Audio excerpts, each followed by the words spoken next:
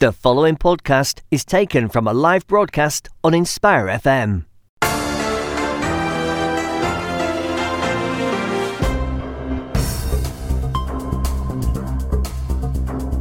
Assalamu alaikum wa rahmatullahi wa barakatuh, and welcome to Friday Night Live with me, Hafiz Shaban, this Friday evening on the 20th of December 2019 and corresponding to the 22nd of Rabi'ul Thani 1441. As usual, we are broadcasting live to Luton on 105.1 FM and nationally across our sister stations in the UK on Sheffield Link FM, Peterborough, Salam, Derby, Nottingham, and many other cities across the UK. Internationally, nationally, you can also tune in to us using the Inspire FM app and of course live Facebook stream. As always, tune in. Most importantly, join today's discussion. It's a horrible day out there, a lot of rain, very, very dark, very cold.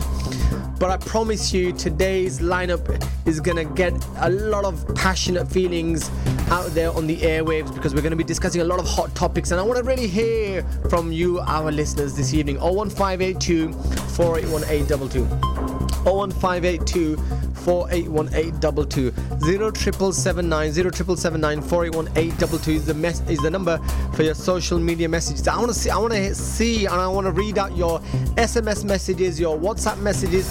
I want to hear the feeling of my listeners this evening, because as I said, a number of key topics I'm going to be discussing, and I don't want to just give you my thoughts, I want to hear your thoughts, right? So Jumatul Mubarak to all of you. Happy holidays, because of course the holiday season has officially started today, right? So inshallah, whilst you're relaxing and taking a sigh of taking a fresh breath of a sigh of breath air, and inshallah ta'ala beginning to enjoy the holidays, tune in and get your voices heard. We're going to be covering the fierce protests that have been taking place in India. You must have heard of the anti-Muslim citizenship law, right? That has become a part of the legislation in India, right? We're going to be asking the question: has India become an apartheid state? Right? We've got a number of members of Congress, members of Parliament from India that are going to be joining us. We're also going to be speaking to a local political analyst and commentator and getting their opinions on what's been happening in India. I mean, there's been hundreds of arrests. There's been violent, responses to the protests that have been going on nationally across India, and it has been dubbed the anti-Muslim citizenship law. If you don't know about it, you need to tune in, because we're going to be discussing this very, very shortly.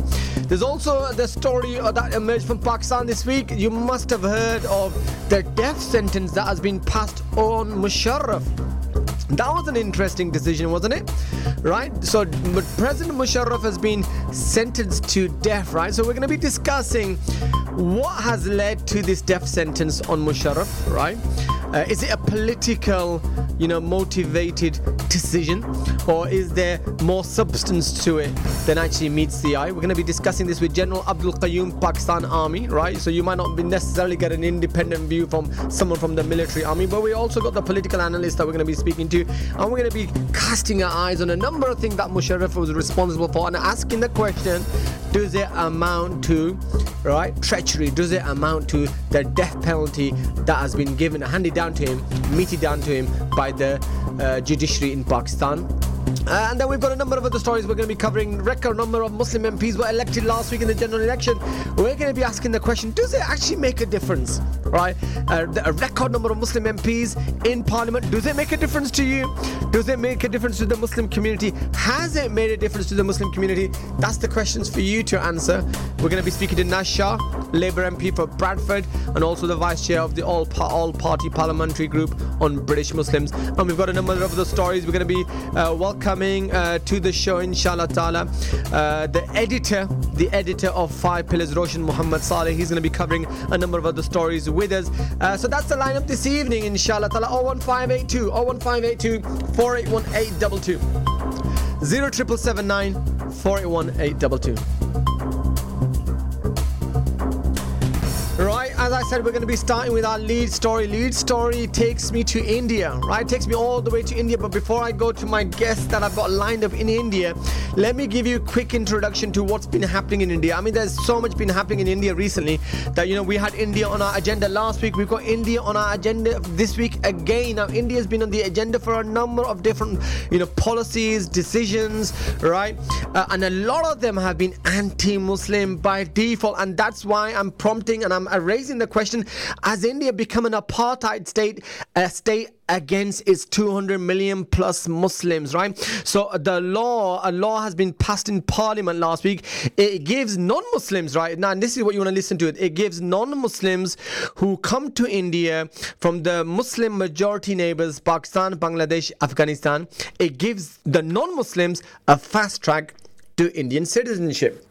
Right, but when it comes to those who are Muslims, right, including those who have been persecuted, Muslim minorities, like we know the Rohingya Muslims, etc., then they do not qualify. They do not qualify. So their law discriminates on the basis of your religion, right? There's been excessive force that has been used by police this week as the outcry and the public outcry has, you know, almost, you know, caught the whole Indian masses. North, south, east and west. The UK-US governments have issued safety warning. The Indian authorities have imposed yet another internet blackout. The United Nations Human Rights Office have called it a fundamentally discriminatory law excluding Muslims. The US Commission on International Religious Freedom has condemned the bill. Amnesty International has condemned the bill. And I could continue and continue and continue. But let me go directly. That's enough to paint the picture of what we're dealing with. I've got from India, Maim Afzal, who is from the Congress Party. I want to welcome you, Maim Afzal. Hopefully I've got your name correct. And really thank you for your patience and joining us at a very late hour in India. But the question I'm going to raise to you, Maim Afzal, under the BJP government, has the Indian government and has India become an effective apartheid state for them against the Muslims, Maim Afzal? I will not say that it's an apartheid state, because India is a secular country run by a constitution, which is 100% secular, which does not permit that is the law. Right. So that is the precise problem, Maim Afzal, right? So when you say it is run by a constitution which is secular by default, well, we've got religion now coming right into it and defining who. Coming. Right. Okay, go on. I'm coming. Okay. You see, our constitution does not allow to make any law discriminating any community on the basis of religion, caste, creed, or language. You see, but this law, which has been brought by the BJP government, is basically discriminating between Muslims and other communities. So there is a great resentment among the people, especially among the Muslims. Yes. And that's why you are seeing all over the country, there are demonstrations, there are protests, there are violent protests also. Police is making lathi charge. Yes. They are doing a lot of things against these people. Even today, it was in Delhi. I'm sitting in Delhi. Right. There were a lot of demonstrations here also. Yes. And many people were injured in walled city. Yes. Many people were injured in other parts of the country. Yeah. Uttar Pradesh, 6 people died, and some other parts of the country. So yesterday also and today also. Yes. The whole India is burning due to this law. There is another law which is supposed to be announced, which has been announced. They are going to make. That is called NRC. Yes. The NRC is basically National record of citizenship. Yes. Which was only in Assam. We have already tested in Assam. Yes. And we didn't find. People were saying, especially the Bharatiya Janata Party was saying that there are crores of, millions of people coming from Bangladesh, Pakistan and Afghanistan. Yeah. But you see, only 500 people have till today have given application to be registered as Indian citizens from Afghanistan. Right. Afghanistan is a friendly country. Yes. Bangladesh is also a friendly country. Right. So Pakistan, we don't have good relations. yes. And many people, especially Hindus, were persecuted religiously in Pakistan, and they came to our India. Yeah. Okay. Our Muslim brothers in India, they are not against bringing these people. If they are coming, we are ready to give them citizenship. Yes. But if somebody is persecuted anywhere, if you are going to give them nationality, why do you exclude only one community out of that? Yes. Okay, That is the main question being asked. thank you very much for that. Let me pose the same question to Udit Raj, who's kindly joined us also from India, conscious of the late hour in India. Udit Raj, the question that I've posed to Maim Afzal, who's also from India, joining us from India, is that has India effectively become an apartheid state? Where minorities are simply, and especially the Muslim communities here, are not welcome and are being discriminated against. It seems like it's an open season against the Muslim, with the BJP, dominated, parliament and government. I look at it differently. Our constitution is secular, and nobody can be discriminated on the incidence of descent, caste, religion, and sex. But Udit Raj, it's easy saying that, but the reality is that's what we're seeing. We're seeing almost a Trump-like, ban on Muslims. We're almost seeing, people are talking about, and a lot of Indian commentators, second-class citizens, right? Almost a step in the direction of, what, ethnic cleansing, God forbid, should I say, of Muslims in India. That is the kind of direction that people are speaking about and discussing. It's all good saying constitution is secular, but it is their plan to cleanse them. Yes. And sometimes triple talaq, then 370, and of course sometimes love jihad, now desh. And for Muslim women, they are very worried. They say they brought that triple talaq. Yes. Saying Yes. that the Muslim women are exploited, but when it comes to Hindu women, Yeah. in case of Sabrimala temple, it's a very famous case of Supreme Court. Then when the Supreme Court delivered the judgment that men or women both should enter the temple, then BJP stood on the way saying no, our custom and traditions and faith Yes. do not allow women. So what happened that they are more worried about sometimes apparently for Muslim, but of course the whole idea and whole conspiracy is to polarize Hindu and Muslim, Absolutely. so that they dominate. They remain in the power. Yeah. And Yeah. Most importantly, the Indian constitution is a secular constitution. It is not Pakistan, it is not Bangladesh, Afghanistan. We have fundamental rights. We have fundamental right to propagate and profess our religion. Right. But in this case, I find that there is called clear-cut discrimination with the Muslims. Not only with the Muslims, but I look at.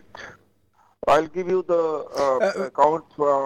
Okay, Udit Raj, I'll come back. Udit Raj, let me come back to you on that, right? So let's just hold those thoughts. I've also got with me Abu Isra, who's a political commentator and an analyst, right? So he's been following, the story in India very closely, and I want to get his thoughts on it and his view, because as I said, a lot of the commentators, analysts, are writing, about, the BJP, Narendra Modi, Amit Shah, who's been referring to Muslim migrants from Bangladesh as termites, right? Open season against the Muslim communities in India. I mean, Abu Isra, firstly, welcome to Friday Night Live. Thank you very much for joining us this evening and giving us your time. You've been following this story and a number of other stories in India over the last couple of weeks. What do you make of this particular story? What's the political driver, apart from the right-wing nationalistic Hindu agenda that the BJP party and Modi have in terms of ensuring that the Hinduism obviously dominates and the Muslims are really almost pushed down to second-class citizens within India, where 200 million plus. Yeah, thanks for having me on, Hafizah. I think what I would like to say is that these two gentlemen from India, they've mentioned the secular constitution, but what I would like to say is that this constitution works in a democracy. And democracy, as we understand, in its essence, is the rule of the majority as such. And also, it's also described as a tyranny of majority. Now, regardless of what the constitution says, the Indian Parliament, Lok Sabha and the Rajya Sabha both have passed the CAB, the Citizen Amendment Bill, and it's no longer a bill, it's an act now. So effectively, constitution has been, in one sense, it has been changed or amended. So this has become a law now. So we need to understand how democracy works. So it's not enough saying that it's a secular country and the minorities have some rights. I mean, those rights in front of us have been taken away, and Muslims across India and other parts of the world, including Bangladesh and Pakistan and other regions, they are on the streets marching against this tyranny of majority that we have seen. This is an extreme right-wing government, RSS ideology government, which is very clear in terms of what they're doing with the Muslims. And this has not just happened with this CAB bill and NRC. We have seen this, there is a trend going on from triple talaq issue, from 370 and 35A abrogation in the constitution. Then we have seen the NRC in Assam. We see Babri Masjid verdicts in Supreme Court.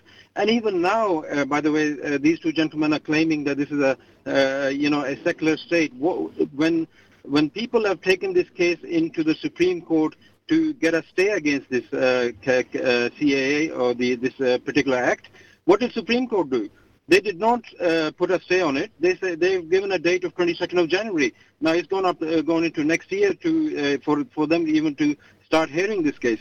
So this all demonstrates that the issue is not secularism. Okay. The issue is democracy and tyranny of I object. I objected that our constitution is not secular, because for some period, ever since the BJP has come, otherwise we have the history of 72 years of independence.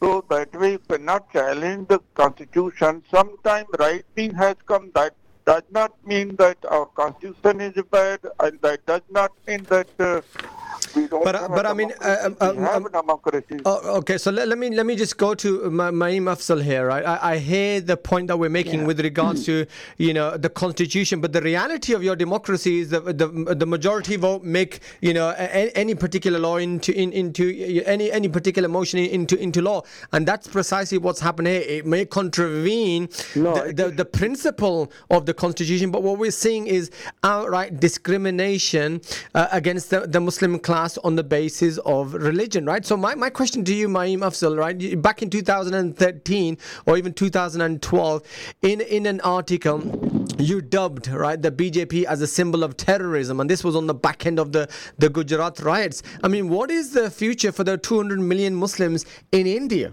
Right? Because I have a lot of Indian Muslim friends, and quite frankly, they are very fearful of what the future holds for them, in India. Right, and just telling people that this violates the constitution of India, the constitution of India is secular, and therefore this is against it. It just doesn't give any confidence to those Muslims who are at the moment feeling so vulnerable. And as Udit Raj himself said, triple talaq. We've had the Babri Masjid, we've had the Article 370, we've had Mr. Modi, rewriting history, right, excluding Muslim rulers, changing names and places from Hindu names to Muslim names to try to eradicate all Islamic history from India.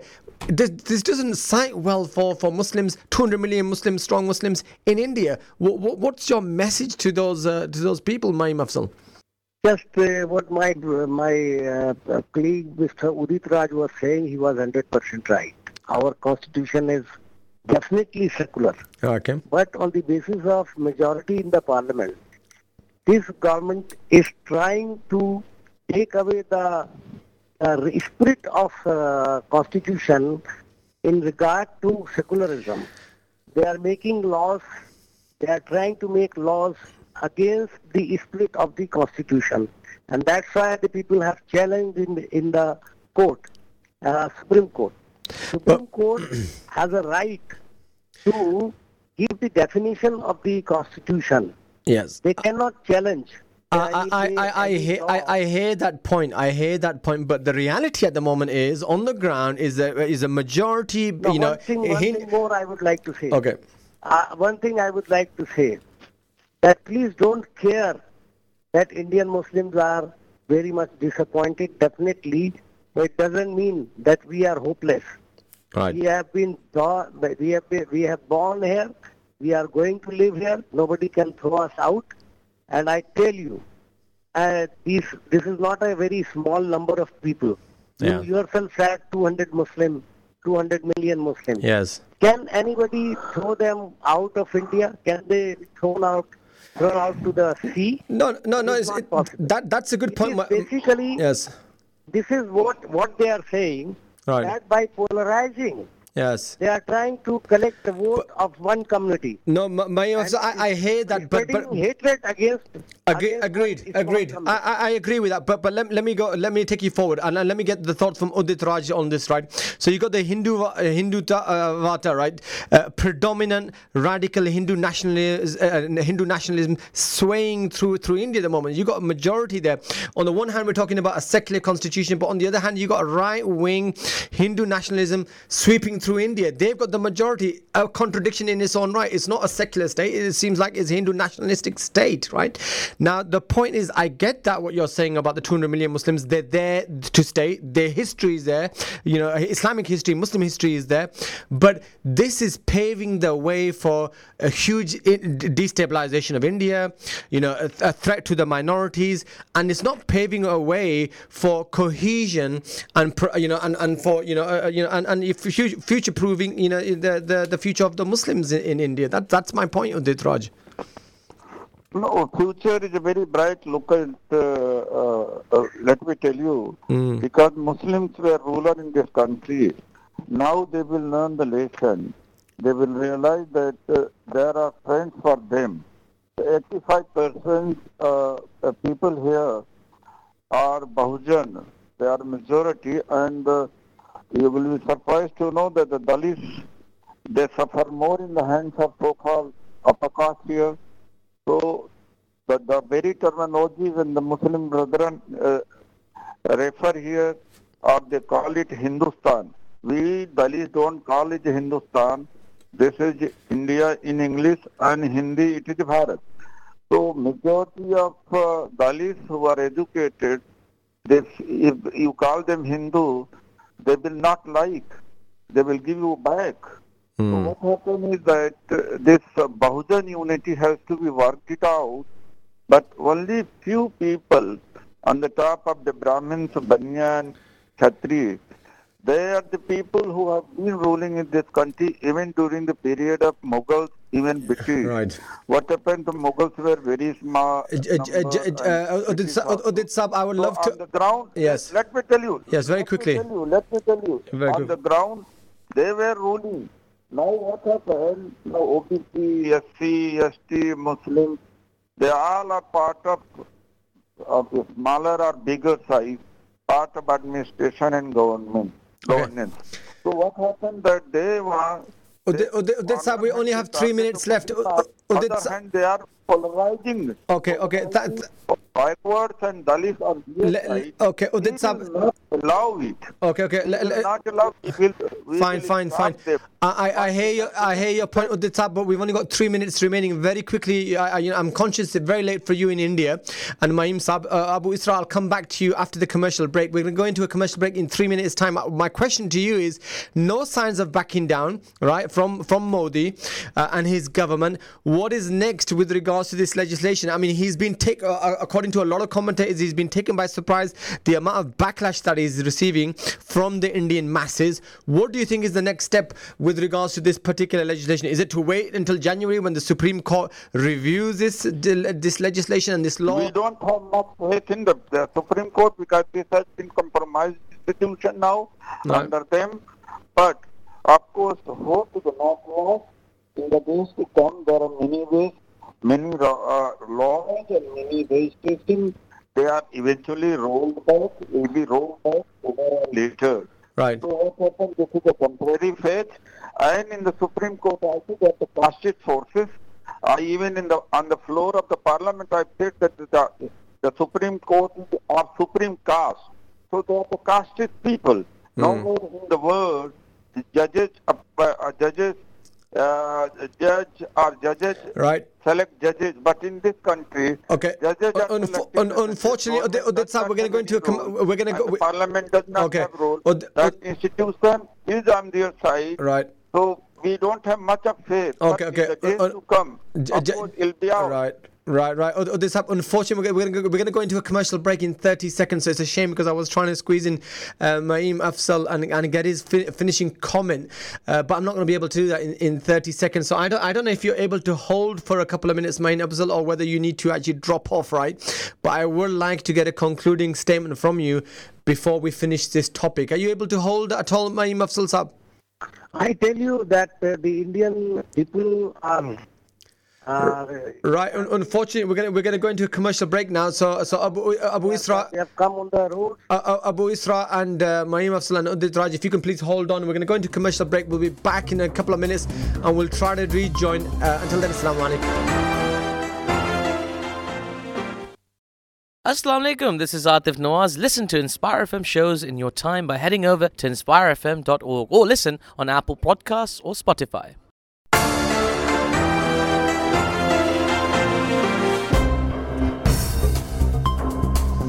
Assalamu alaikum wa rahmatullahi wa barakatuh. Welcome back to Friday Night Live on this Friday, the 20th of December 2019.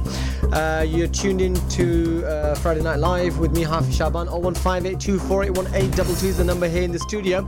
I did promise you a very heated discussion this evening, and I think in the first half an hour we just gave you precisely that. But I want to hear your views as my listeners. 01582481822. 0779 481 We're going to go directly back to India because I want to just conclude and get some concluding statements from India on the first topic that we've been discussing tonight, and that is the fierce protests that have been going on in India with regards to the citizenship law and the anti-Muslim legislation. Has India become an apartheid state? It was the question that I was asking, and I want to go back straight to India and get Mr. Maim Afzal on the line. Maim Afzal, thank you very much for holding on, and thank you. Unfortunately, I had to lose you because we had to go into a commercial break. Apologies for that, but I'm going to allow you to conclude the conversation that we were having earlier. Where do you see the next steps, Maim Afzal, and how do you see? I heard your very strong comments with regards to the Muslims, the 200 million Muslims there. They're there to stay, right? No one can get rid of them. But it seems like it's a very, volatile future under the BJP, under the current existing policies that we're seeing, influenced by his very close associates like Benjamin Netanyahu and Trump, who have been on an anti-Muslim vitriol for a very, very long time. Maim Afzal, how do you see the future of the Muslims in India, and what are the next steps as you see them against such, draconian legislation against the Muslim community of India? I tell you, our future, Indian Muslim future, is very much bright in India. Okay. All our brothers, Hindu brothers, are not communal at all. Okay. Very few number of people are there, just by taking the advantage of some issues, religious issues. Right. This party has come to the power, but they are totally failed on each and every issue. The economy is totally down in India. You must be knowing. There is a big unemployment. Yes. The real issues being not raised, and they are not aligned. Unfortunately, majority of our Indian media is also with this government by money power or by hook or by crook. But I will tell you, the agitation will continue. Yes. And the agitation is not being led by Muslims. But Maim Afzal, the agitation will continue. The agitation will continue. So what is the next step? Maim Afzal Sahab, Udit Raj earlier was saying that the Supreme Court, right? If I heard him correctly, he was saying almost the Supreme Court is compromised. So what is the future? What is the future for the Muslims then? Right. We are not fighting only for this Citizenship Amendment Okay. Bill. All right. There is another proposed bill of NRC. Yes. We are also opposing them. Okay. I can give you guarantee Okay. that in spite of their full effort, they will not be able to implement this NRC. Okay. It is a bigger threat for the Indian people rather than this one. I tell you, if they are going to do it, they will suffer. They have to leave their government. Okay. All right, Maim Afzal Saab, thank you very much for joining us from India. It's very, very late, very, very early hours of the morning. So thank you very much for your thoughts. I really appreciate that. Thank you very much, Maim Thank Afzal. you so much. Thank you very much. Right, let me go on to Abu Isra, right? So Abu Isra, you've been hearing Maim Afzal, you've heard earlier Dr. Udit Raj. Of course, a lot of concern. I've got a lot of Indian Muslim friends, they expressed their concern,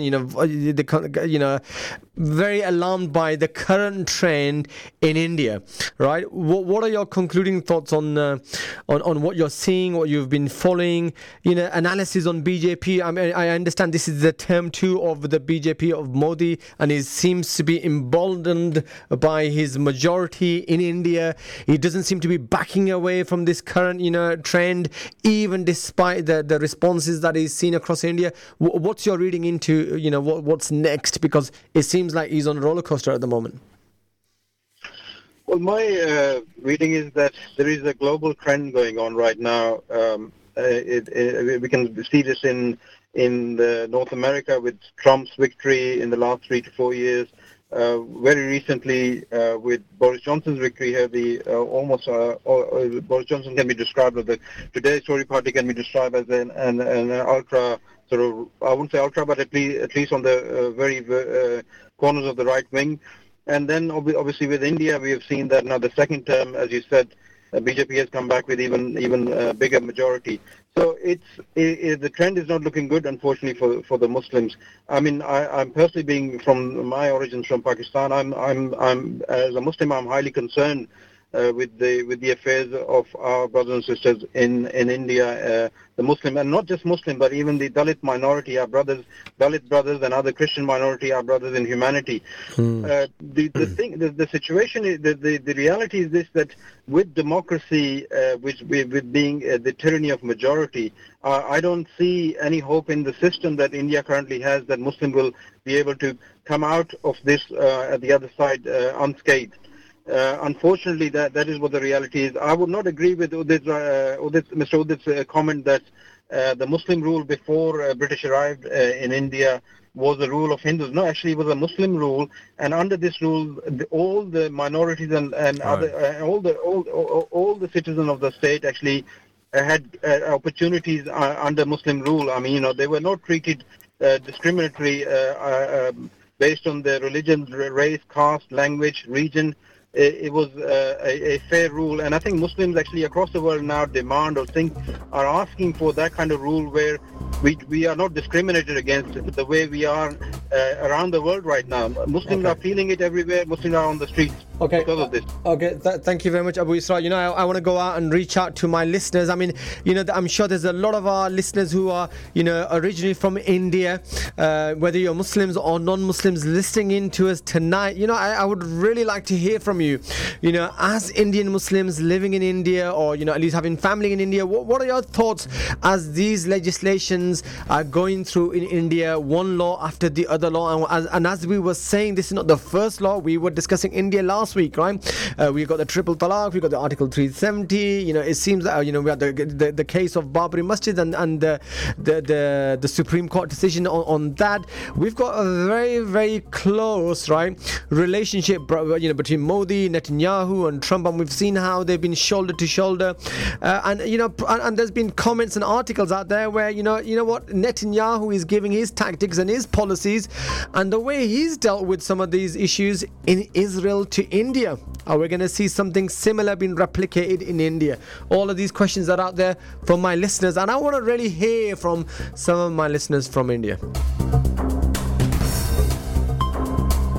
Right, so we are going to be moving on to our next topic, and Abu Isra, thank you very much for continuing to discuss our next story. We're also trying to get through to General Abdul Qayyum from the Pakistan Army for the next story. It's a bizarre, kind of a bizarre story. You may argue it's a bizarre story, you may argue it's not a bizarre story, but anyway, it's the Musharraf death sentence we're going to be discussing next. And again, I want to hear from my listeners, well, what do you make of that? Right, before I do that, I've also got a guest in the studios who's joining me to discuss some of these next stories, inshallah ta'ala. Great to have Brother Zafar back in the studio. Assalamu alaikum, Brother Zafar. Wa alaikum salam. Not a very good evening out there. Very cold, very dark, a lot of rain out there, a lot of doom and gloom. But I did promise our listeners we're going to heat it up with some of the stories we're going to be discussing, right? But I'm still waiting to hear from our listeners, right?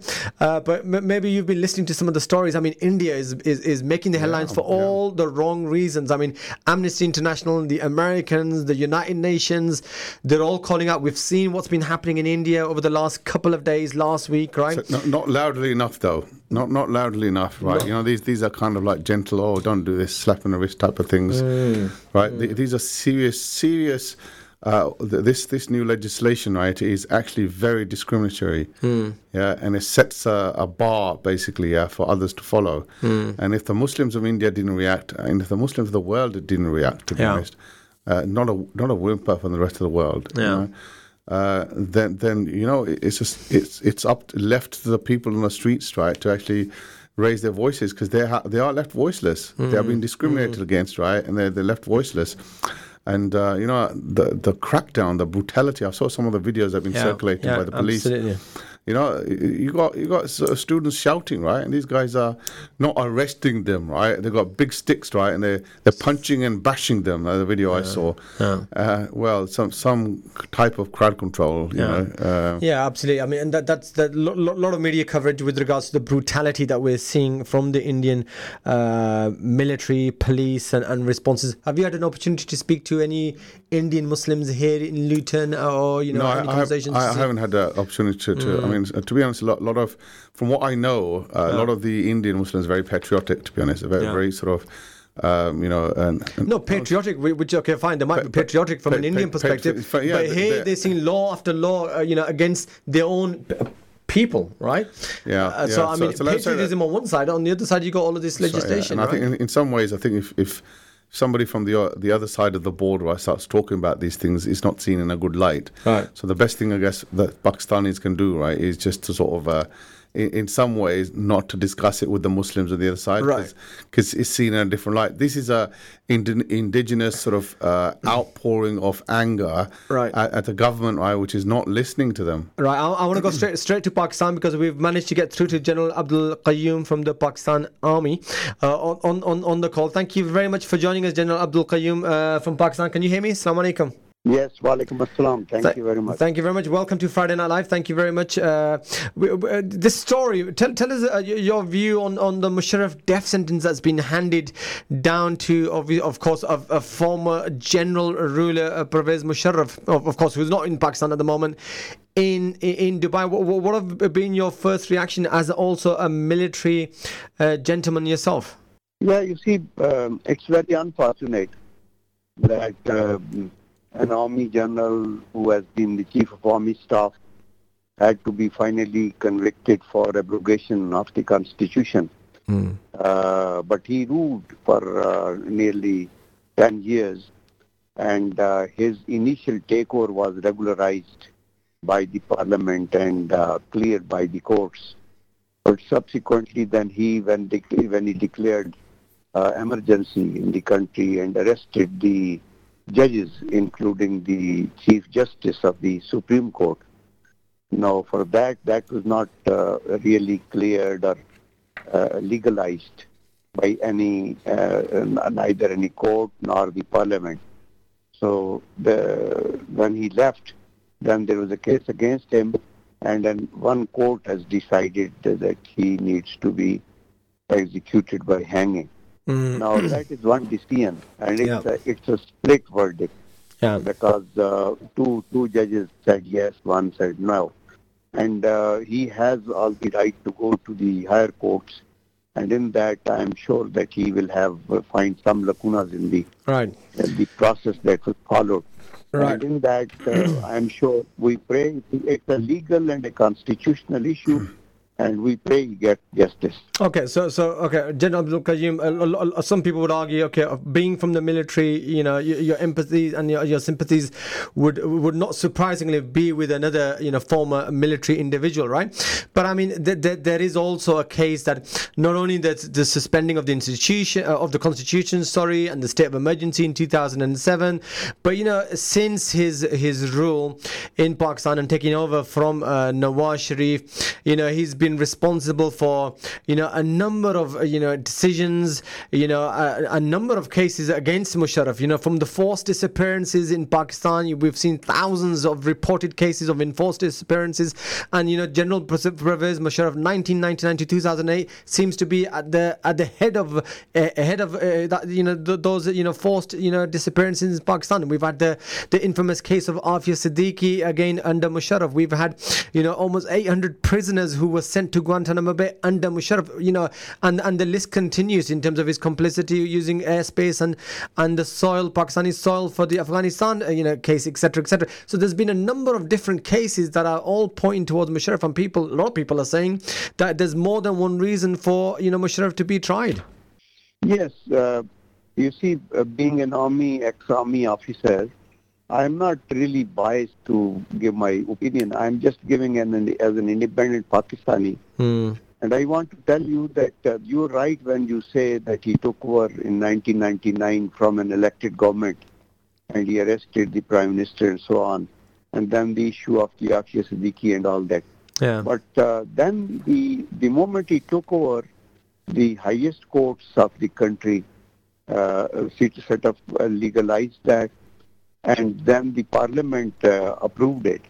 And most of the people joined him, the politicians. Yes. So unless the legal people and the political people, if they had not cooperated with him, he would have been in problem. But they all cooperated with him. So that is why his charge is today not obviously or his initial takeover. Yes. The charge sheet against him is what he did later on. Yes. And I quite agree that one must not do this against an elected government. If you have a constitution, you have to respect that constitution as a soldier. But the moment you really get out of your general headquarters and interfere in the politics, then you become a politician. You no more remain an army. So I'm going to bring in. Then you're subject. Right, Abdul Qayyum, I'm going to bring in Abu Israq, but before that, Brother Zafar wants to come back on I think there's a couple of lessons for this, I would say. In some ways, a civilian government holding a dictator to account, right, is unprecedented in Pakistan, right? And in some ways, it closes that door, right, on the military to take over.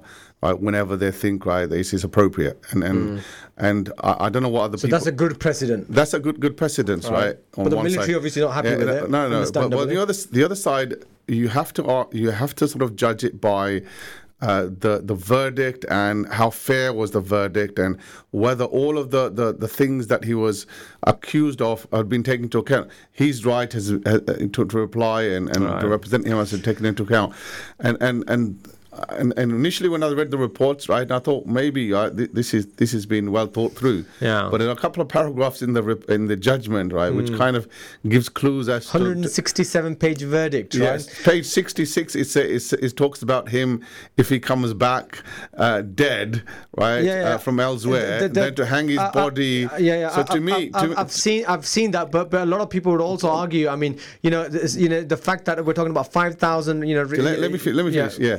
So basically, that kind of calls into question the impartiality of the judge. Sure. Number one. Yeah. Number two, these I guess seems similar sort of a judgment against the judges. When Nawaz Sharif was released to come to UK, there was a video circulating where the judge who actually released him was getting hugs and kisses, right, from family of Nawaz Sharif, effectively. As it calls into question the fairness of the judiciary. Yeah. So that's another question. Okay. But it does, to be honest, I think it does close our door, in my opinion, if this goes ahead. I don't know whether other people have noticed this or not, all right, but whenever there's an external external agenda in Pakistan, the first thing that goes is the government. Yeah. So this is true of General Zia. Yeah. It was true originally, of Yahya and General Ayub, and it was true, right, when there was an external agenda in Afghanistan. Out popped the elected government, right, and a dictator came in. So you have to, it kind of closes that door on that chapter. All right, we've got about 9 minutes. Abu Isra, you're a political commentator and an analyst. I mean, I smell something here, right? So there's something which doesn't quite meet the eye. What's behind the scenes going on here? Is there a bit of a tussle going on here? Not surprisingly, between judiciary, former military. Clarify for us what's happening in your opinion. I mean, the two gentlemen... Sorry, Abdul Qayyum, this is for Abu Isra. Sorry, General Saab. I would like to just quickly make a point here that although General Saab and Mr. Zafar in the studio, they've made the points, I just would like to add give a different angle to this. General Qayyum, mashallah, he's a head of the Nazariya Pakistan Forum in Pakistan as well. I think the unfortunate reality of Pakistan is that a country which was created in the name of Islam, unfortunately, finds itself at the dead end now.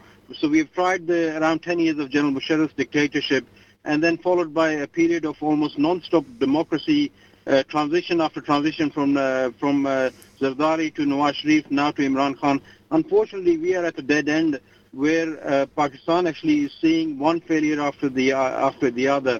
And also, as we've discussed previously, the India situation, Muslims actually there are really fearful of this extremist right-wing RSS-type government there. And obviously Muslims around the world are facing this the sense of heightened fear in them around the world, whether they are in the what's your point here then, Abu Isra?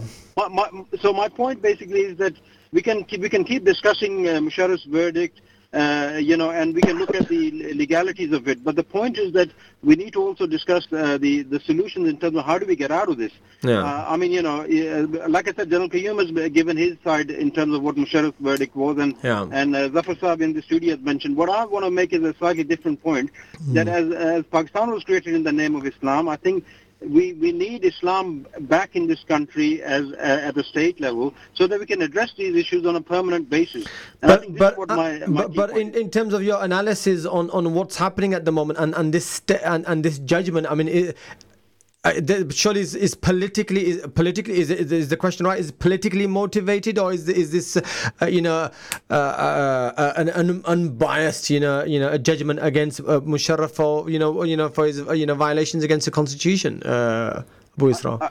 I think what has happened here in this particular case is that the special court which was formed, taking the chief justice of the provincial high courts, it's just that a couple of the judges had a very independent kind of thinking, and a verdict has gone against the establishment. This has never actually. This is quite unprecedented. I mean, it hasn't happened in the history of Pakistan, to be honest. At this level. So I reckon this is not an institutional matter. It's just a few individuals who had very independent thinking, and they came up with this decision. All right. So Abdul Qayyum Saab, Khan's government, of not surprisingly, is supported by the military. They tried to get the verdict delayed. Right, court has finally issued its initial judgment now, on the 17th, and now we've got this detailed report on the December the 19th, which was yesterday. Right, military action is not surprising. What do you think are the implications of this judgment now going forward? Okay, I generally agree with what Zafar said and my other friend was saying, that the spirit is that we created this country in the name of our religion, and we wanted to have a separate homeland, and we wanted to practice our own beliefs and values and an independent country. But unfortunately, because of the interventions by the military over a period of time, we could not have the continuity because that affected. And now this verdict has come. This is unprecedented. But at the same time, it is true that the country needs a democratic system, and country needs that there should be rule of law and the public participation. And maybe first government was of PPP, then was Nawaz Sharif, and now is Imran Khan. And I think we should feel proud that we have a democratic system, and in that it must deter any military intervention in future too, because any country which does not have any constitution and rule of law, they don't progress in the long run. Right. No, I am not disappointed. I am sure that if there were this verdict is harsh or it cannot be legally supported, there are other. Pervez Musharraf has a legal avenue open to him. Yeah. And he can go to the higher courts, and I'm sure. And secondly, he's not here in the country. He's unwell. He's Yes. away. And if he goes to Europe, there the capital punishments, they don't even accept hanging and all that. Yes. So therefore, So he's got a get out clause. But General Abdul Qayyum, do you think there's a deeper message to the military here via this independent judiciary judgment? yeah, point is this message is for everyone. Okay. I would say I am proud of being a soldier. I tell you, I am a war veteran, and I know our military is amongst the top few professional armies of the world. But then these are individual actions. No, it is, and I echo your sentiments. But again, I think maybe in the future we need to look at Pakistan military in a bit more detail. But it has now got its fingers in a lot of different pies, hasn't it, General Abdul Qayyum? Yeah, that is weakness of the politicians also. I tell you, Okay. because Agree. if today Imran Khan wants to become an effective chief executive, he must take independent decisions. He's Okay. the one who takes U-turn every second day. You see. Okay. He's the one who said that Pervez Musharraf did not do a right thing and he should be executed, and he has violated the constitution. But now he's done a U-turn. Today he's taking a different position. Absolutely. So the point is that the great leaders have one stance. They go by their principles. And Fantastic. they don't bother for their own rule. General Abdul Qayyum Sahib, thank you very much. Unfortunately, we've run out of time. We're gonna get cut off in 20 seconds. So thank you very much for your time this evening. Great talking to you. Inshallah, we'll talk to you again sometime in future. Abu Isra, unfortunately, we got I'm grateful that you've been so kind. Thank you very much. Thank you very much. Abu Isra, thank you very much also for joining us. Unfortunately, I can't come to you. I've got 10 seconds left. Thank you very much. Thank you very much. All right, thank you. And Zafar Saab, I'll come back to you afterwards. But listeners, I want to hear your thoughts. So we're going to go into a commercial break. We'll be back in a couple of seconds. Until then, Assalamu alaikum. You're listening to an Inspire FM podcast, making available our popular programs from our daily broadcast on Inspire FM.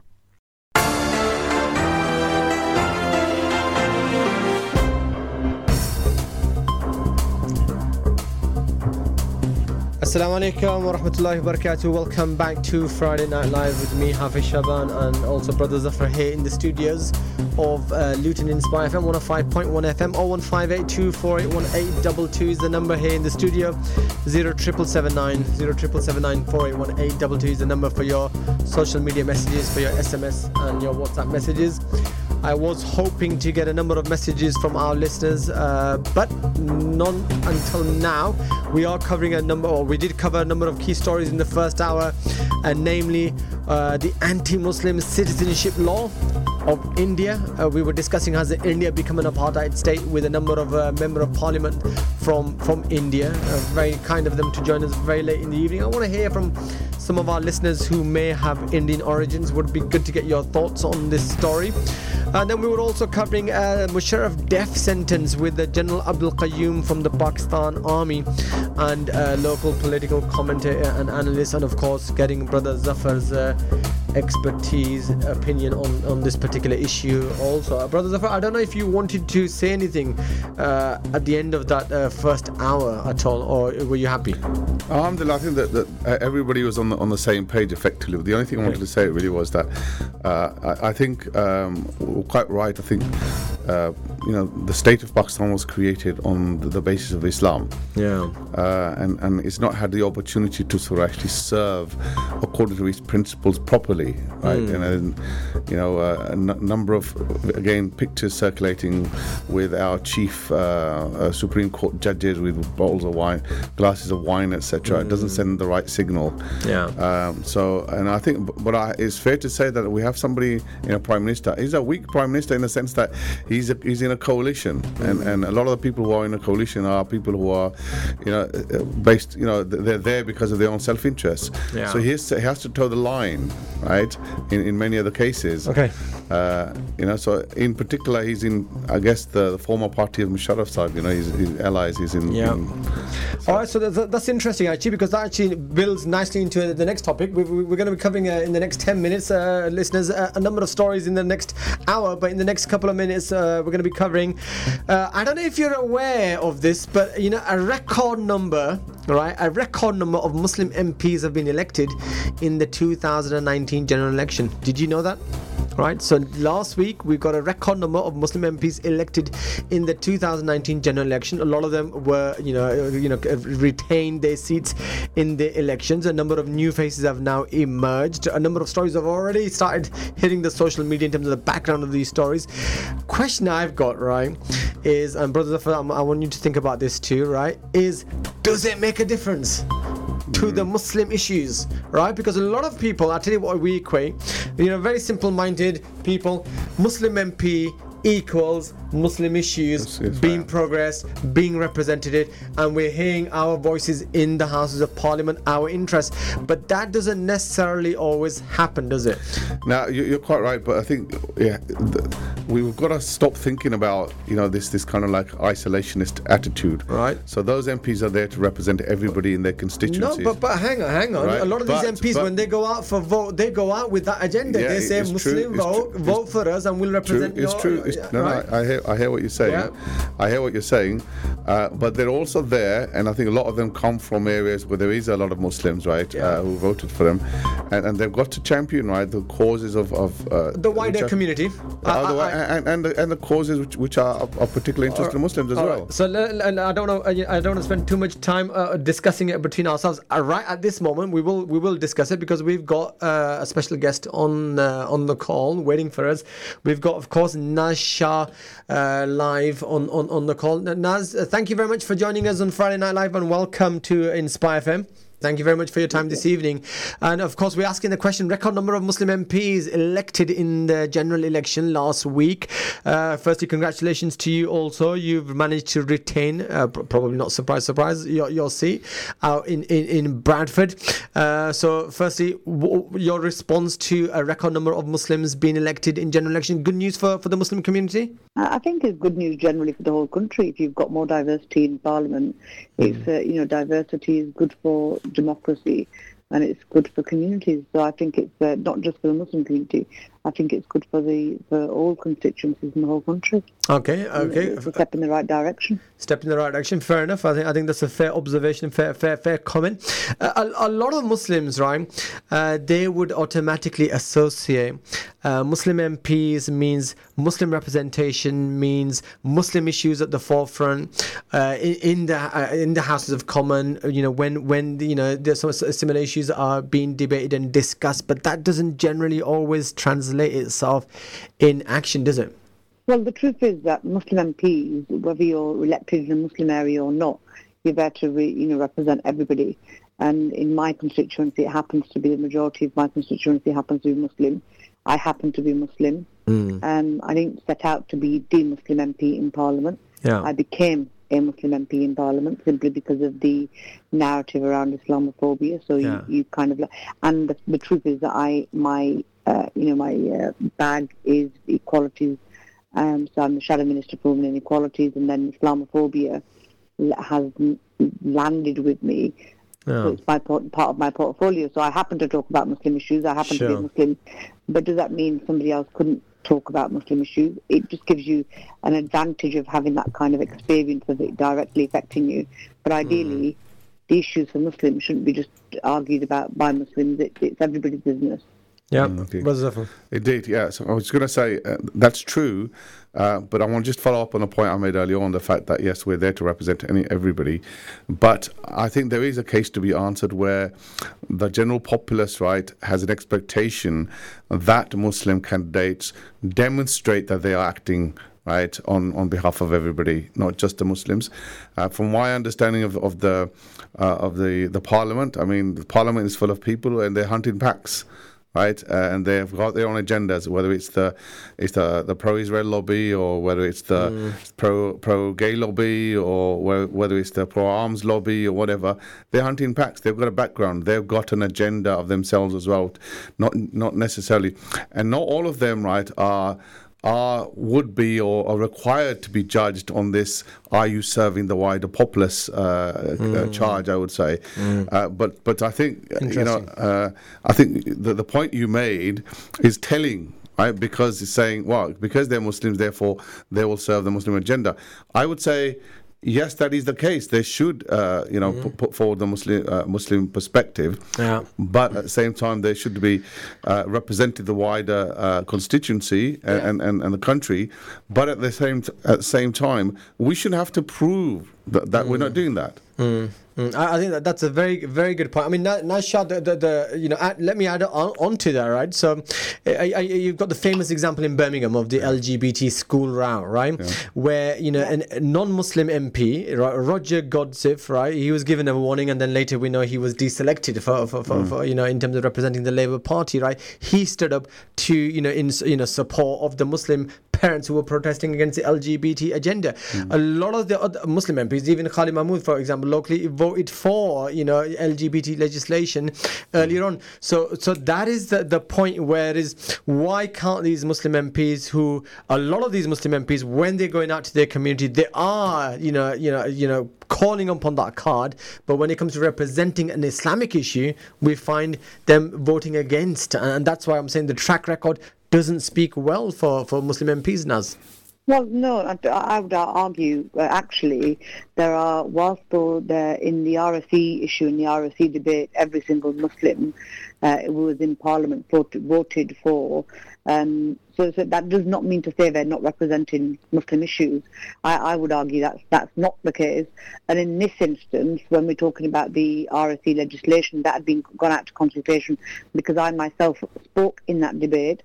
And the issue here was simply, and I think Sheikh said it really, really clearly on BBC Radio, the issue for Muslims, the whole idea of homophobia, the issue of sexuality. Muslims, there's this narrative that Muslims are homophobic, and we're not. We're not homophobic. We are a community which is very much wants equal rights in terms of human rights. You can't expect human rights for yourselves and not given to, and that's an Islamic value, is giving people human rights. Right. Now, the idea of religion and politics is two different things. We're not scholars. We're not elected to be, the spokespersons on a religious theological basis, because I couldn't argue any theology.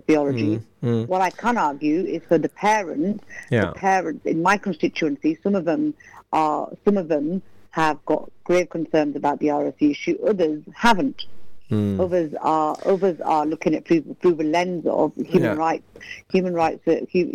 equality from a human rights perspective. Just because somebody happens to have a different type of sexuality, does that mean they don't have a right to human rights like any of us do? And that's a conversation. That's a wider conversation. Right. Wherever legislation has been wrong, and I've argued this, is that when there is a difference of opinion, and Muslim parents do not feel that their rights as minority communities of their faith is not being protected, then where do we go from there? And then the government has not thought this through, and I invited the minister to come up to my constituency. Indeed, Shabana and I both spoke on that issue. So to say we're not representing Muslim communities, that I would say would be unfair. Okay, I mean, where we can. Fair enough. I hear you, Naz. I mean, LGBT RSE is one example, right? We've got other anti-draconian legislation. We've got Prevent and the likes, right? We've got Kashmir as an issue.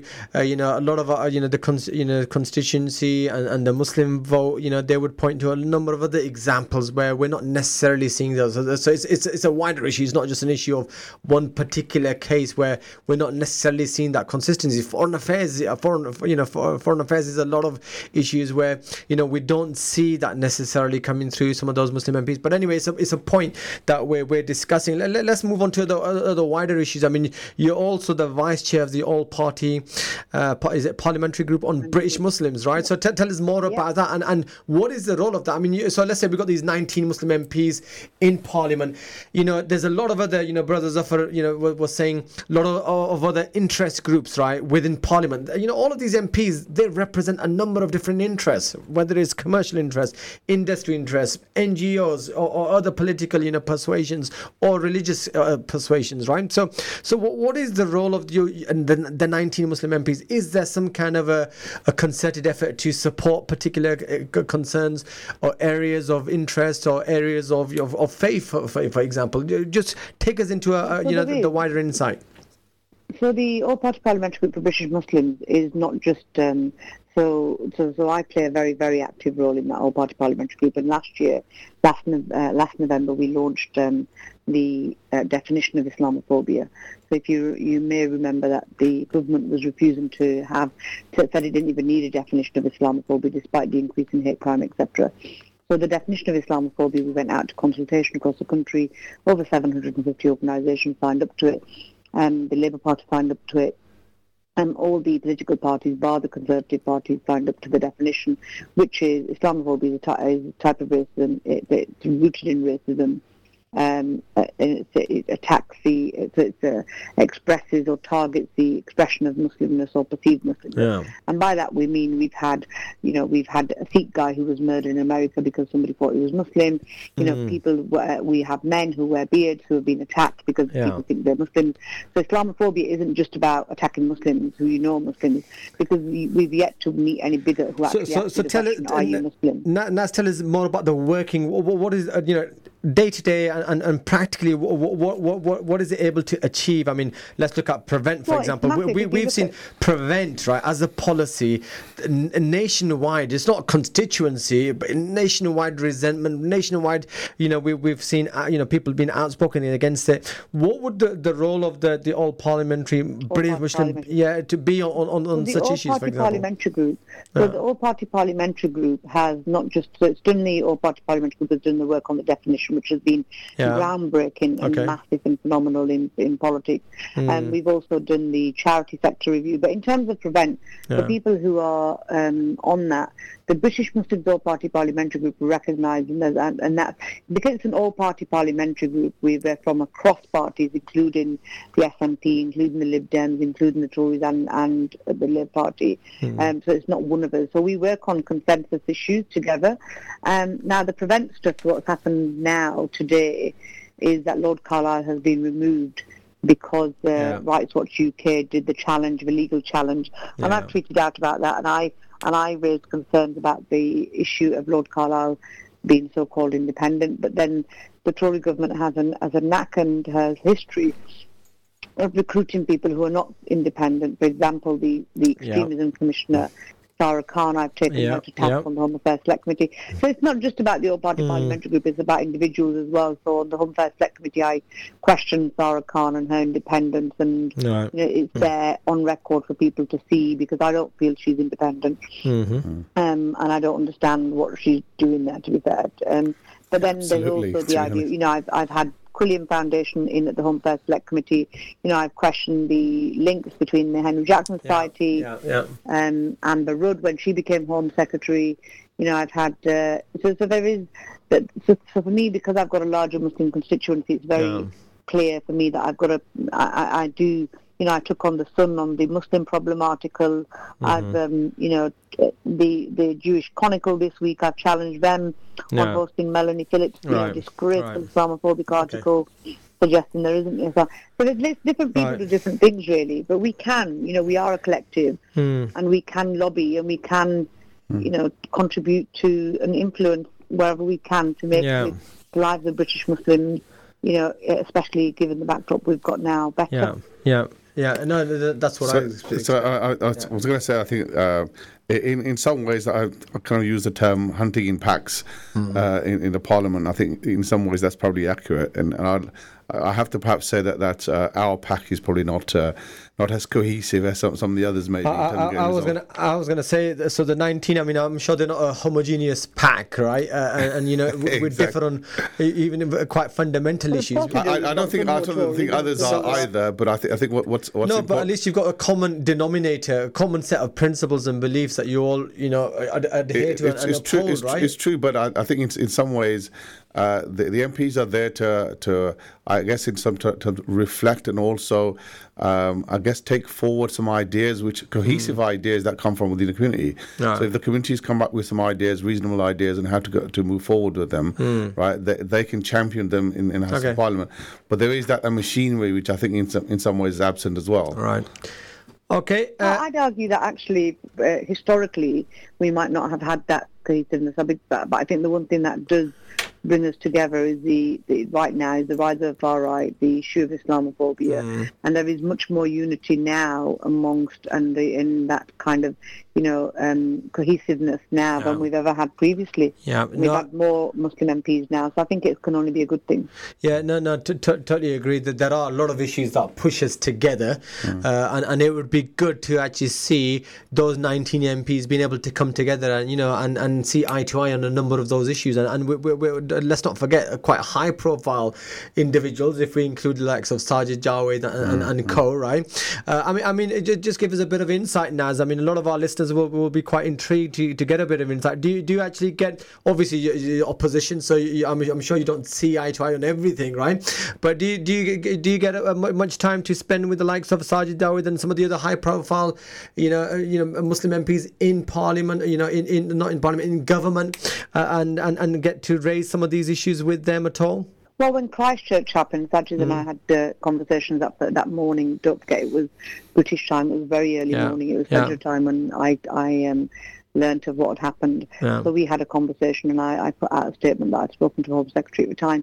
And there are things that I will certainly reach out and raise with Sajid, especially given that they've now have a majority, and the issue is will you take him? Will you take him to task, right, on the commitment he got from, I guess, his leader now in the debates, the leadership debates that took place in the Conservative Party? On television, he asked whether he was going to have have a review of Islamophobia within the party. You're going to challenge him on that? Well, this is it. Well, this is something that we will continue to do, and it's right that we do. But will you take Sajid Javed to task to that? Because he's the one who used that opportunity to sort of, I guess, appeal to the Muslim sections of the Conservative Party.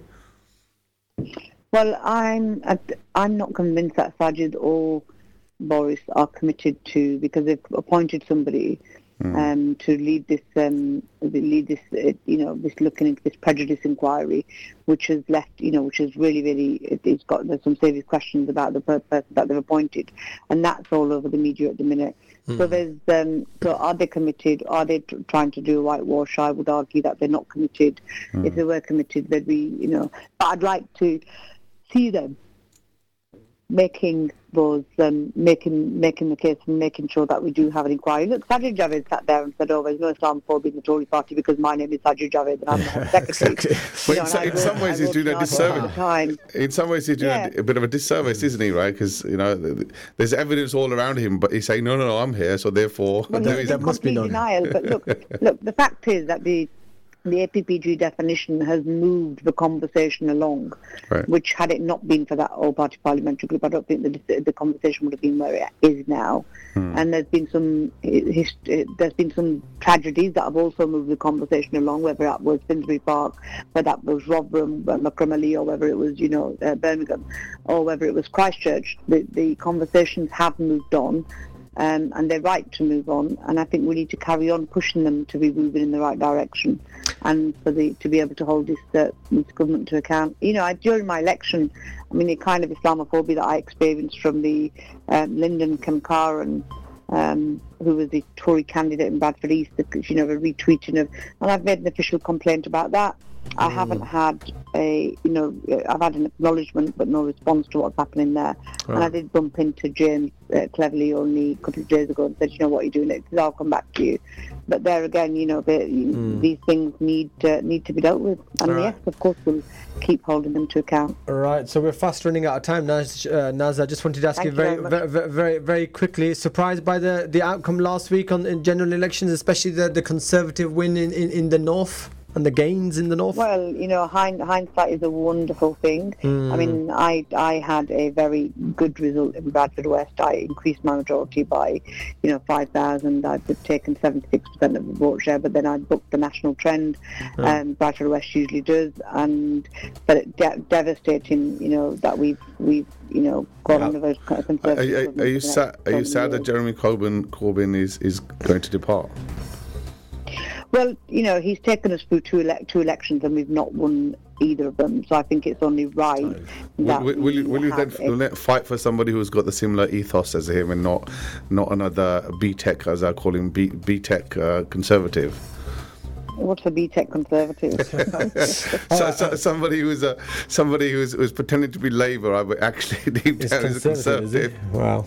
Well, the thing is, if you look at, somebody argued with me the other day, we were talking about is that, Muslim constitutions is, the Muslim vote held out, and the Muslim vote is very, very, it's like what you're talking about before I came onto your programme about, what is the value of the Muslim vote and can it influence them, and it absolutely can. But then somebody argued with me that actually Muslims are not socialists because they buy into the idea of they want to work really, really hard so that they pass on their houses to their children, they pass on. They believe in hard work. They believe in getting on and getting upwards and improving. And it's a conversation to be had. But the bottom line is the Tory party isn't for the minorities. Yeah, but the thing is that what Muslims do believe in strongly is social justice. And this man, I'm not sure the Labour Party, but this man, he stood for that. Right. And Jeremy Corbyn. Look, I've done lots of work during the election period and since then. In terms of, there's no question about Jeremy Corbyn's, commitment to social justice issues and race equality, etc. But the fact is that he's taken into two elections. Yeah. Those two elections we've not won, and that then at the end of the day we can be as good as we want to, but if we're not in power, we can't make the changes. Yeah, we can't change. But to be able to change the actual reality on the ground and invest in social infrastructure into communities and be doing what we want to do is if we're in power. Right. And on two occasions we haven't been in power. We've lost elections. We've lost 2015, 2017, 2019. So these 3 elections we've lost. So we have to now. It's clearly not worked. So we have to. You could continue to use the same tools. You build the same building. So do you have a favourite leader to replace him then? Because I can see some of the BTEC Labour, BTEC Conservatives, so backers are already sort of putting some of their candidates forward. Do you have a favourite candidate? Who would you say? I would rather not sort of name names at this stage. We're running out of time. We're running out of time. I haven't. For deputy leadership, I'm certainly supporting Dawn Butler. I worked to Dawn, and I think she'd be a fantastic campaign. Right, Naz, we're running out of time, unfortunately. Right, so I'm about to get a headline. I need to. You weren't going to get any headline because I haven't get and I need to thank Naz for her time this evening, for joining us and giving us a great insight into the work that she's been doing and Muslim MPs in Parliament. Thank you very much, Naz, this evening for joining us, and lovely to speak to you once again in the future, hopefully. Likewise. Take care. Right, listeners, that was Naz Shah, and that was Brother Zafar and Hafiz Shaban on Friday Night Live. We've got the last half an hour coming up. Number of different topics we're going to be covering, but we'll introduce those to you after the commercial break.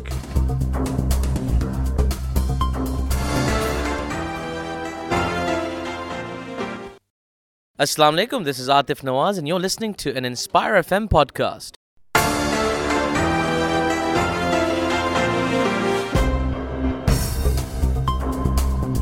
Assalamu alaikum wa rahmatullahi wa barakatuh. Welcome back to Friday Night Live with me, Hafiz Shaban, and Brother Zafar here in the studios. Friday the 20th of December, 7:30 p.m. Right, so last half an hour of the show, and we've got a number of stories that we want to cover with you in this last half an hour. But before that, just reaching out to our listeners again, 01582481822. We want to listen to you. We want to hear from you. We want to know what you're thinking, what your thoughts. 07779481822. We do give you an option of SMS and WhatsApp, right? So you don't have to dial in. You don't have to speak to us direct if you don't want to. But do send in some of your thoughts and some of your feelings and some of your, comments on the show, on some of the stories that we're covering, and any of the opinions that you want to share with us. We've been discussing with Naz. We've been discussing with members of the Congress in India. We've been discussing with the military from Pakistan. So, Brother Zafar, we've been going quite international today, this evening, mashallah. So this is Inspire FM. Keep tuned. Inspire FM is reaching a lot of different corners of the world, mashallah. So that's fantastic, because that's what we want. We want to speak to real people on the real stories and get their thoughts and their opinions, and of course also to challenge them on some of their thoughts and their opinions on some of these lead stories that we're covering. We're coming back home closer to shores in the UK, and we've got another fantastic guest this evening, inshallah, in the last 15-20 minutes, and it's Brother Roshan Muhammad from 5 Pillars. Now, a lot of you are probably very familiar with this news outlet, 5 Pillars, mashallah. There's a lot of fantastic work for the UK Muslims. What are the Muslims thinking is one of its tags, right?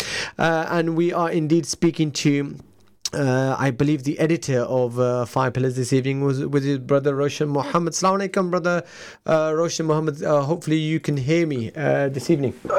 Walaikum salam. Thanks for inviting me on. Fantastic to have you back on Friday Night Live this evening. Jazakallah khair for your time this evening, inshallah ta'ala. What have you been up to, brother? I know very, very busy at 5 Pillars. Has it been any different over the last couple of weeks, because we haven't spoken to you for a while? No, we're very busy. I mean, there's so many stories to cover domestically or and internationally. Just wish we had, I guess, more money and more staff to cover everything, because we've got stories coming out of our ears. But it's impossible to cover everything. Obviously, the elections just happened, so that's probably quite a depressing moment for most British Muslims in this country. And then abroad, we have the usual, bad stuff happening in India and China and elsewhere. So, unfortunately, Muslims are at the forefront. I mean, it keeps me busy as a journalist. It keeps me in a job. But unfortunately, Muslims seem to be at the front of every page, whether it's domestically or internationally. Yeah, absolutely. I mean, absolutely, as you say, it keeps you very, very busy from a journalistic perspective. But of course, we need a lot of that good work, and I'm sure there's still, arguably a huge shortage of, the analysis and getting those opinions out there, getting the voices heard for a lot of those who are, of course, don't simply have a voice, and one of the category of people that I have to be fair, Inspire's been covering it quite a lot, and that's the Uyghur Muslims of China, right? And a very interesting story that broke out, of course, this last week, and that was the story of Ozil. Was obviously, I don't know if I'm pronouncing his name correctly, but Mesut Ozil, I think it is. Ozil, there we go. Ozil, right? The Arsenal fan. I'm not a big Arsenal fan, I have to confess, right? But Ozil, of course, I mean, we get a lot of these Muslim players, of course, they represent Islam, making du'as, making sujuds, and people associate, Islam with a lot of these Muslims, whether it's Mane, whether it's Mohamed Salah, and of course, Ozil. And Ozil's taken to social media to raise the plight of the Uyghur Muslims, and it hasn't gone down very well, has it, with the Chinese authorities? No, it hasn't. They're very defensive about any criticism whatsoever. It also hasn't gone down very well with Arsenal Football Club, which have, extensive business ties with China, and they kind of distanced themselves from the players' comments and weren't happy at all with what he did, and actually even, I think, left him out of the game or substituted him when he probably shouldn't have been substituted. So that could have been seen as a kind of rebuke. He wasn't very happy of being taken off the pitch. I think he he joined the dots. Yeah, I mean, obviously this has been one of the biggest stories on our website the last year. clear, and it's nothing that kind of really riles Five Pillars readers more than the repression of Muslims in Xinjiang province. And, you know, the repression is so obvious and so blatant. And I think really the whole kind of notion of any Islamic identity seems to be in the crosshairs of the Chinese authorities. But at the same time, I have slight reservations about this story based on what's happened in the Muslim world over the last kind of 20 years. We've seen several of our countries destroyed: Afghanistan, Iraq, Syria, Libya, you know, many other countries. And I think that's partially, obviously the West has spearheaded those efforts, but it's also partially our fault in the sense that we have been kind of complicit. Exiles in the West have been complicit in terms of banging the drums for war. And I'm slightly concerned that the West seems to be leading this propaganda campaign against this Chinese repression. We know it's happening. We know it's egregious. We know it's horrible. But why is the Western media and the politicians really banging the drums of kind of anti-China sentiment? And I think it's pure geopolitics. And I'm just concerned that we could be caught in the middle and something very bad could happen there, which is ultimately against the interests of the Uyghurs and the against the interests of the Chinese Muslims. I mean, Muslims in China. I was just going to quote to you CNN U.S. Secretary of State. Would you believe it?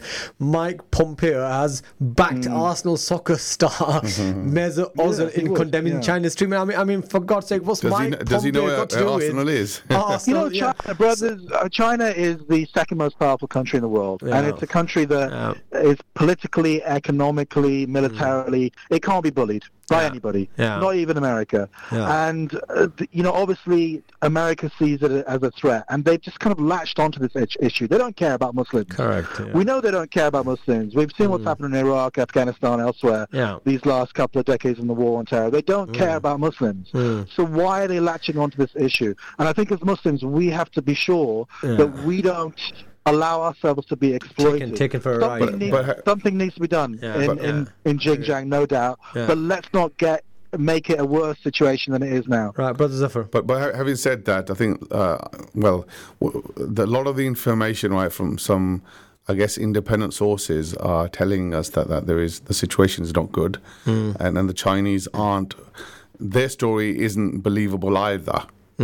Right, so what they're putting out is, it's vocational training and everything's hunky-dory, and you know we're going to fast track all these people, right, to become, you know, professionals, etc.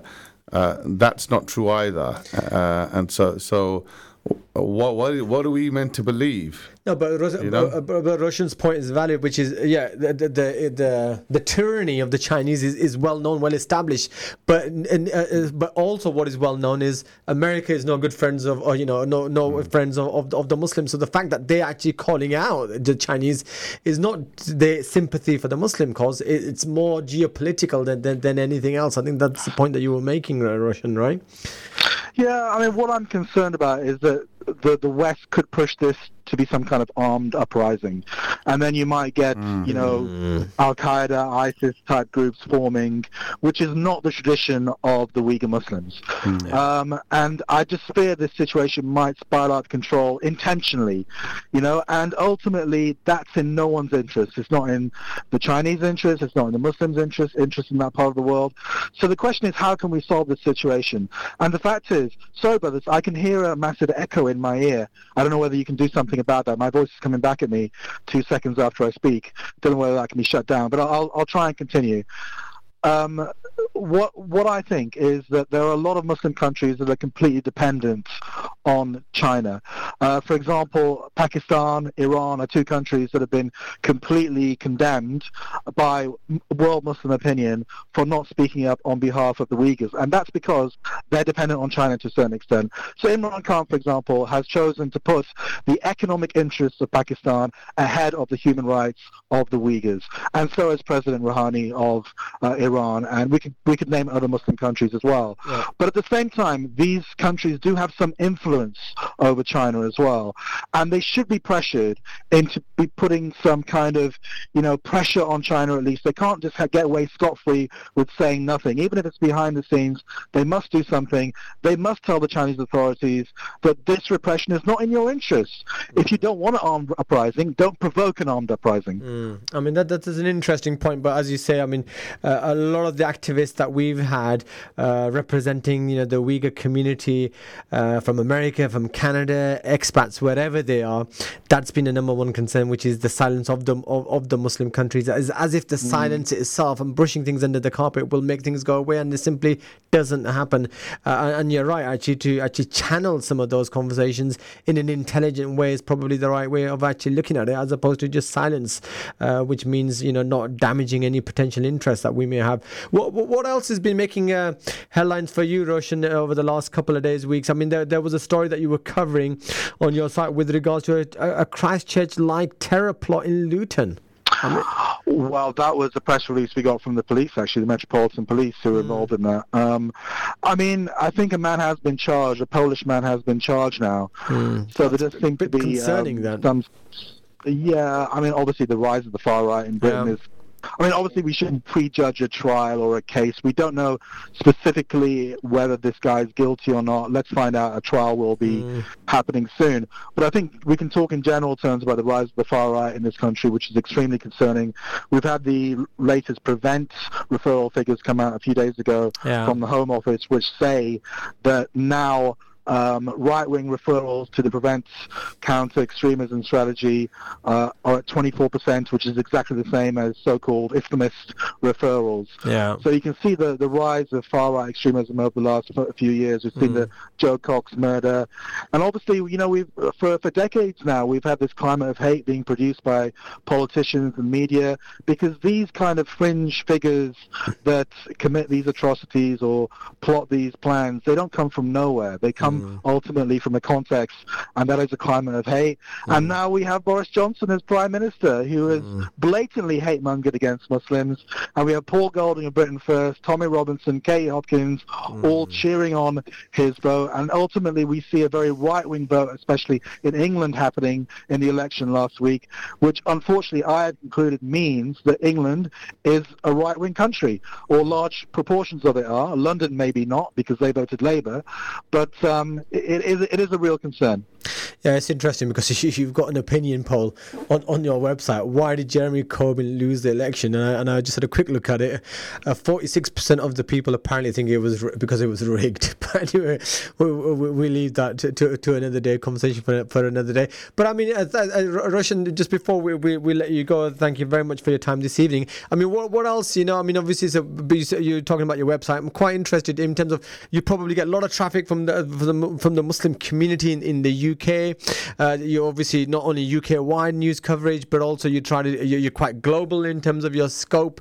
In terms of your team itself, is it quite a big team that covers the news stories? Not at all. I mean, it's just myself and Dilly Hussain, who I'm sure you know, who's we're partners in this enterprise. We started the website about 6 years ago, and we are the guys that are on it full time, working on it. But obviously, we do work with freelancers in Britain and around the world. But we're quite a small outfit, but we have big ambitions, and inshallah, there's definitely a need, I think, for the Muslim community to have media outlets like yourself, like ourselves. There's room for many of us.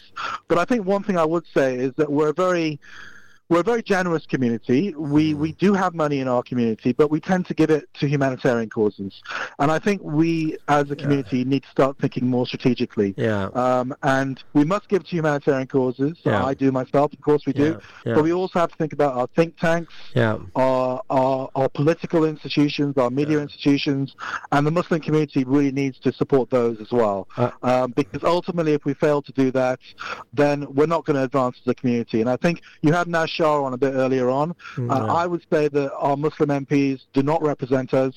They represent the parties who got them into Parliament in the first place. I wanted you earlier, and I asked the producers, can we get Roshan, because to channel it, and some of that conversation. But don't worry about it next time. Yeah. All I would say is that we need, first and foremost, yes, we do need to engage with the political system. I believe that, But ultimately, first and foremost, we have to build our own independent, self-funding, self-sufficient institutions, and we have to, and then we're in the driving seats. We can adhere to our Islamic religious and political principles without compromising 1 inch, and it's only when we build that strong community, solidify those strong institutions, and solidify our own community first and foremost, that we can put pressure on the mainstream to listen to our agenda rather than begging at the, for crumbs at the table of the Conservatives or the Labour Party. Fantastic. Roshan, I mean, a couple of things. I think you've touched upon a very important subject matter, and I think it's a subject matter we can probably discuss in the future, and that's about journalism and some of the other, enterprises within the Muslim community and the value and the role of them, for the Muslim community. So I think that's a good topic for future discussions. And maybe very, very quickly, our last message, if you can pass on to Dilly. We've tried to contact Dilly on a number of occasions to get him onto this program. I think we're getting more luck with you, Roshan, than Dilly. I think Zafar wants to say something. Yeah, I just wanted to sort of just pick up on the news story in Luton. Yeah. Although I guess I think we're not meant to say a lot about it. Yeah. And the fact that if this person is tried. And he's obviously from the Polish background. Obviously, Poles live very closely with the local Muslim community, and in many cases they work with and work closely with the community. Yeah. And it'll be a great shame, to be honest, because I think Poles have been targeted by extremists. And I think it was Britain First who opened up a Polish chapter. I think, if I'm not wrong. Just where, in Luton? Not in Luton, but in the UK. Okay. Just to try and attract sort of Polish immigrants, who might be tending towards that kind of line of thinking. Right. Hopefully this was a one-off case, and then there isn't a bigger. Trouble brewing between the community, I think. All right, fantastic. All right, Roshan, thank you very much for joining us this evening, and thank you very much for your time this evening. Thank you very much. Thank you, Jazakallah khairan. Wa alaikum assalam wa rahmatullahi wa barakatuh. Okay, listeners, that was Brother Roshan Muhammad Saleh. Great speaking to him, editor of 5 Pillars UK.com. Right, brother Zafar, mashallah, good conversation with Brother Roshan after a while, I think, on Friday Night Live. So that's good, and hopefully my request for a message to go out to Dilly. We need to get Brother Dilly on the show sometime, inshallah, in the future. But listeners, it is myself, Hafiz Shaban, and Brother Zafar here on the airwaves of Friday Night Live, waiting to get some interaction from our listeners. 01582 481822, 07779481822. Last 10 minutes, Brother Zafar, on the airwaves, and I think we've got one final story that we're going to be covering. Yes, indeed. I think so. It's been touched on before. So Lord Carlisle has been removed from the independent review of the Prevent legislation, and that's been brought up basically as a result. This is what's been claimed in the Independent, at least anyway. Right. And Yasmin who's going to be joining us, can confirm that. Right. As a result of the legal challenge by So this is a legal challenge on the Prevent legislation itself. No, it's not. It's on the individual, Lord Carlisle, being independent enough to review the legislation. I think that's so he's been removed from that post effectively. And if we get hold of Yasmin, she can confirm that if that's the case. So we are in the process of reaching out to Yasmin Ahmed, who is the director of Rights Watch UK. So she'll be giving us the background information when we get through to her. I'm going to quickly look at this story because I haven't had time to look at this story. Anything else that's caught your attention this week? Yeah, so any of the stories that we've covered already, Brother Zafar? No, alhamdulillah, we will cover a fair selection of those today. But I think this is an interesting story, right? Because Lord Carlisle has been around for quite a while and he's been reviewing the Prevent strategy and the legislation, etc., etc. And I think he's always been very supportive of governments, whether they've been Labour or not. And I think he's a Labour peer or Lib Dem peer. He's definitely not Conservative. Right. So part of the reason may well have been that because he doesn't represent the current ruling party, he's been removed. But then again, he was a reviewer under Cameron as well. So whether it's through the legal, as a result of the legal challenge or other technicalities, etc., we'll find out shortly. So we're trying to get through to it, but unsuccessfully at the moment. But I do have the story here in front of me. It was being stood down by the government as an independent review, as you said, in a letter to Rights Watch UK, which launched the legal action against the Home Office earlier this year. Government's legal advisors have said that they had full confidence in his work, but confirmed his role had been concluded. Terms of reference, okay, fine, that's fine. Carlyle, a former Liberal Democrat MP, as you're saying, was the independent reviewer of terrorism legislation, from 2001 until 2011. Welcoming the decision. We can't get through to Yasmin, but we've got a quote from Yasmin Ahmed, Executive Director of Rights Watch UK. This is an outstanding victory for those who are committed to seeing a genuine and robust review of the Prevent strategy. Our concerns with Lord Carlyle have always been clear and well evidenced. His long-standing objection to any kind of criticism or overhaul of Prevent is no secret. So, I mean, if you're a supporter, you can't be an independent reviewer in essence, right? Yes. This means the review lacked buy-in and cooperation from those it most needed to engage. Yeah, in some ways, if it is true, if it's as a result of the legal challenge, then I think it's another first, I would say, where a successful challenge has been brought. Yeah. Actually, no, there was a challenge to prevent legislation by somebody else as well, wasn't it? I'm not sure that was successful in the High Court or not. Right. But this is actually a significant result, at least anyway. All right. It is important that the Home Secretary now takes the time to ensure mistakes which led to Lord Carlisle's appointment are not repeated. All right, that's interesting. But I mean, I wonder what impact that's going to have anyway in terms of the legislation itself. All right, I think it's toxic as it's well known. Let me read the quote from MCB to you. Haroon Khan, Secretary General of the Muslim Council of Britain, said, "We welcome the news Lord Carlyle will no longer be leading the independent review into Prevent, and that the terms of reference will be reconsidered. We have long advocated a robust, wide-ranging and objective review of this strategy that has left Muslims feeling demonized, targeted and spied on. A truly independent review of how this strategy has impacted communities under the stated terms of reference would have been impossible under Carlyle." Indeed. So I think it's I guess from the wider public's perspective, there's been lots of voices of disquiet against this legislation. But the idea of having an independent reviewer was meant to assure the broader community, a bit of a consensus, bring in engagement, and ensure that the government's really going to now look into this because of the wide concerns. So the brand was toxified. This was an attempt by the government to say, well, actually, hang on, it's not taxes, it's serving a useful purpose, and we'll bring somebody to review it. Then they bring somebody who's tainted with previous, and so it's not going to done a good job in effect. But it's not going to make a lot of difference, to be honest, if somebody else was brought in. Exactly. The whole idea is they're trying to sell a toxic brand effectively, and people they see it, from the impact it's having. So. Fair enough. All right, listeners, I think we're fast approaching the last 2 minutes of Friday Night Live for this evening, Friday the 20th of December. I mean, it's a good suggestion that the producers have made for next week. I know it's Christmas next week, right? But it's a year of review. A year of review? Yeah, I mean, so I think that's a good idea. You need more than 2 hours, I think.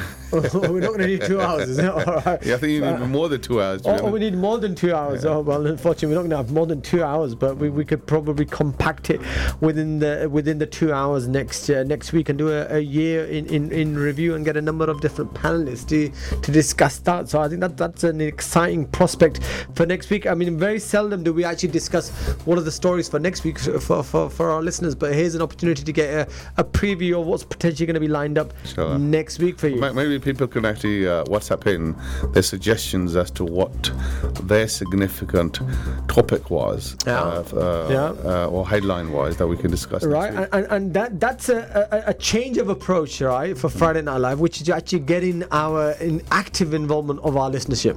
Absolutely. Active involvement of our listenership. We always welcome it. You know we always welcome why it. don't you define our agenda or a story for us for next week? There would be nothing better than our listeners calling in or messaging and say, hey guys, right, you haven't covered the following on Friday Night Live. Why don't you cover this for next week? And you know what?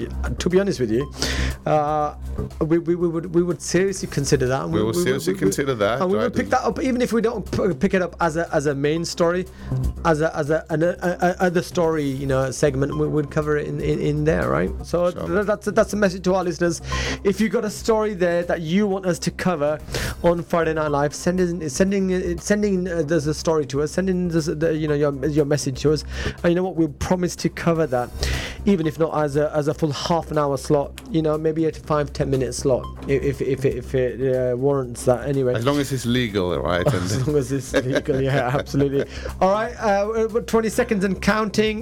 Next week, inshallah, a year in review. So if there's anything particular that meets your or that's caught your attention over the last year, 2019, then again let us know and we'll try to get that covered next week, inshallah ta'ala. But brothers, jazakallah khair for joining us this evening. You have made it a lot more interesting with you in the studio. Enjoyed it today. Until next week, assalamu alaikum wa rahmatullahi wa barakatuh.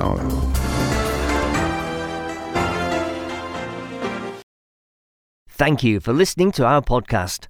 Why not tune in to our live stream at inspirefm.org and follow and subscribe to our social media platforms at Inspire FM Luton.